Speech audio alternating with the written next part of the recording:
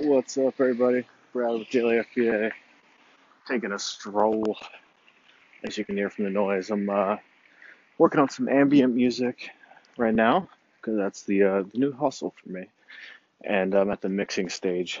I'm not going to get too deep into all that on this channel, just because I'm trying to figure out a way to do two channels, but I'll probably just wait till Anchor does an update. So shipped out 5, 6 items today. Um, Taking a lot of best offers on stuff, and then right as I was about to head out to the post office, somebody ordered two of the same item that I've had for ages. So I was very happy to get that stuff out. It was hard goods too, so I'm trying to get to all clothing, so that helped with that. So um, let's see what else. What else? Yeah, not a whole lot of action on eBay. I'm doing a lot of sell similar stuff Sunday, gearing up for auctions. Did like 3 or 4 product pictures today. Would have done more, but I found a bunch of stained stuff, so had to take that out. Um, Not really paying much attention to FBA. I got the emails that come in, but yeah, the music's where it's at for me. Got my first 50 likes on Instagram, which I guess, I don't know if I can equate it to eBay. What number of likes would be like, 50 likes? Is that like a $20 sale or something like that? Um, but yeah, I'll do a bunch of auctions. I'm still trying to clear out um, all my comic books. After that, then the vinyl records are next. And with that, padding shipping a little bit, but then I did just buy these boxes, especially made for vinyl records. And they were not cheap. Works out to about 50 cents per box. So, um, pretty like $5 shipping, maybe six, but maybe 5.50 might be the best I could do and get away with it. Um, but yeah, that's all I can come up with at the moment. Um, just working on ambient music, staying calm, trying to keep the vibe. Get back in, get ready to mix. If y'all want to see what I'm up to on Instagram, just go to the National Pool. Check out what I'm doing there. Talk to you later. What's up, everybody? Brad with Daily FBA here, and this time I'm actually going to talk about FBA stuff. I am working on some music. That's the hustle. Alternatively, I would have gone to the bins first thing in the morning. I probably would have been asleep by now because I would have been exhausted. So I just decided to sleep in for once, and it was amazing. And now I've been working on music and I've been pushing on Instagram and all that stuff. So basically, just applying the exact same hustle, but just something that I care about. So I was just thinking about something, and this is kind of the reason why I'm taking a little bit of a step back from Amazon, so that I can just kind of come up with these ideas and refocus my plan. So I had paid $23 for this car part. It was like a visor type thing, and I think it sells for like 50. I probably had a decent profit margin in there, but they were so big that I had to put them all in the same box and do like the combined shipping, and I paid all that stuff. It's the only way I could get it out. They're not going to fit in any other boxes other than the one that it came with. So a customer bought it. I guess it had adhesive, and they couldn't.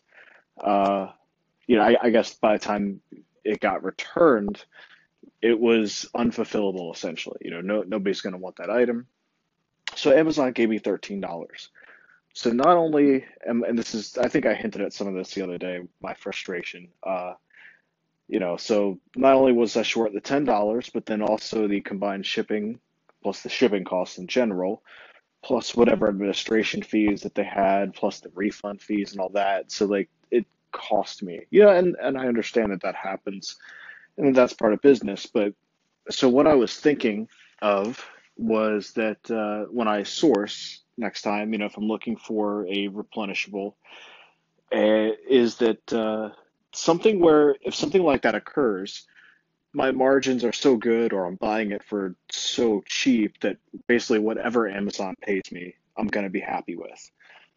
And chances are Amazon will pay me more than what I actually even paid for the item. So that putting yourself in that kind of situation, so where you're basically attacking the problems before they even occur. Boom. That's some knowledge right there. Um, So yeah, you're probably looking at if you can find like a small item around the $13 range. That's actually my aim. See, I think now that I'm away from Amazon, this is when you guys should tune in because then I'm not going to give away my secrets, but I'm just a lot more open about talking about it, I think. So yeah, I think small items around the $13 range, those are my favorite to sell. Um, Actually, the three that I really consistently am selling is stuff like that. And definitely trying to get away from the quick flips. Because that was my initial strategy and it was a damn disaster. But through that, just through the quick flips, I was able to identify what was good enough to keep around. So it's not all bad. The other thing I wanted to touch on was diversity in your stock in terms of the cost of the item. So, like I mentioned, a lot of stuff around the $13 range. I have a pretty good amount of stuff that's around the $40 to $50 range, and some of it's like shoes, some of it's like weird household items that I'm really hoping that Q4 will take care of. I got them on clearance. I still have a lot. I bought so many of these things. I still have them in my apartment. Like I sent a lot to Amazon, and I still have the rest in my apartment. And that's how slow these things are selling.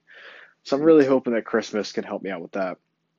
But then what I don't know how accurate this is as far as the stock market goes, but my blue chips. I only really have like I think one or two, and I probably sold them. I haven't re-upped yet. Um, but items that were like, collector's edition type stuff, brand new, selling for $100. And so my margin on those, I think close to $30, $40 or something like that. Knowing that they're a small, probably like a more slower seller, if any problems arise with it, that's going to be a huge headache.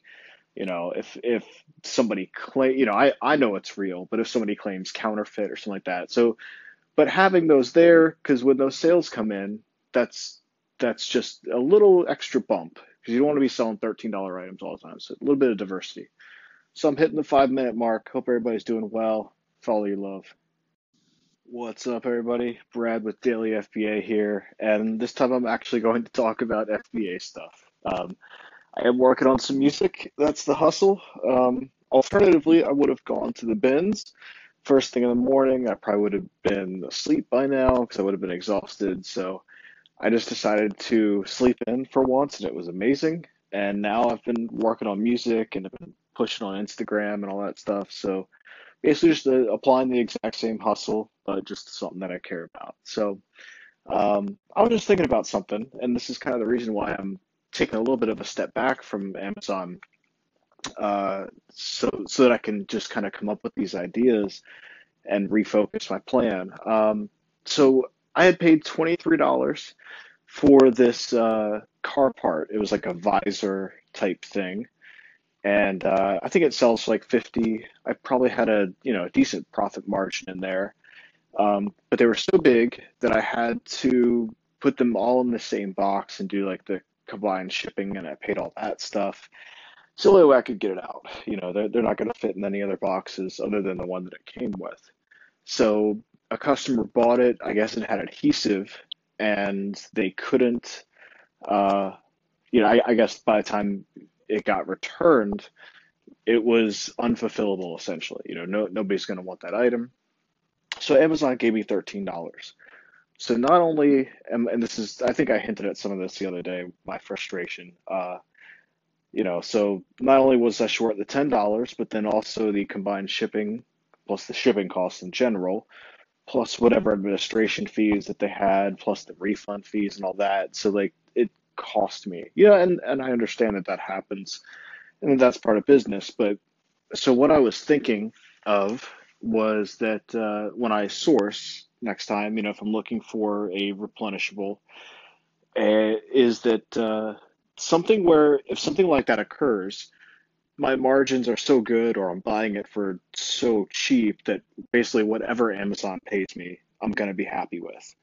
And chances are Amazon will pay me more than what I actually even paid for the item. So that putting yourself in that kind of situation, so where you're basically attacking the problems before they even occur.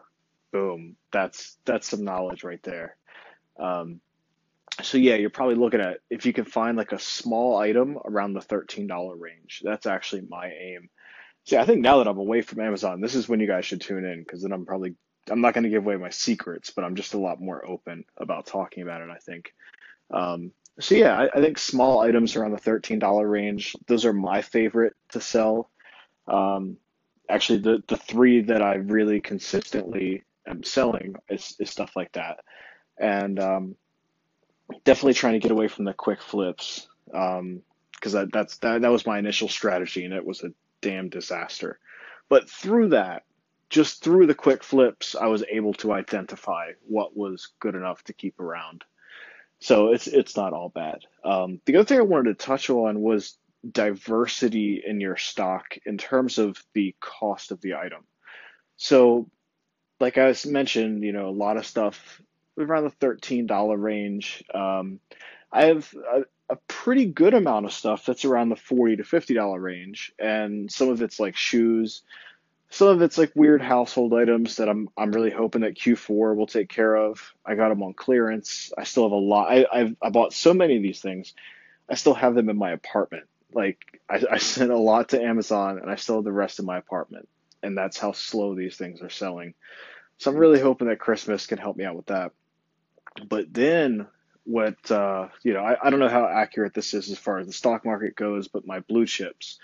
I only really have I think one or two, and I probably sold them. I haven't re-upped yet.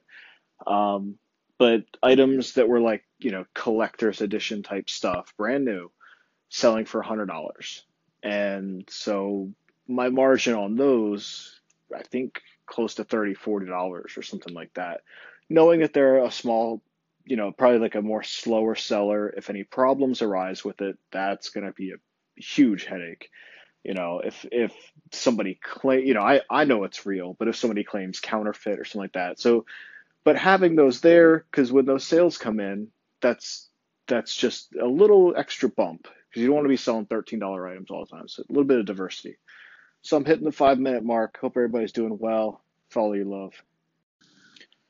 What's up, Brad with Daily FBA?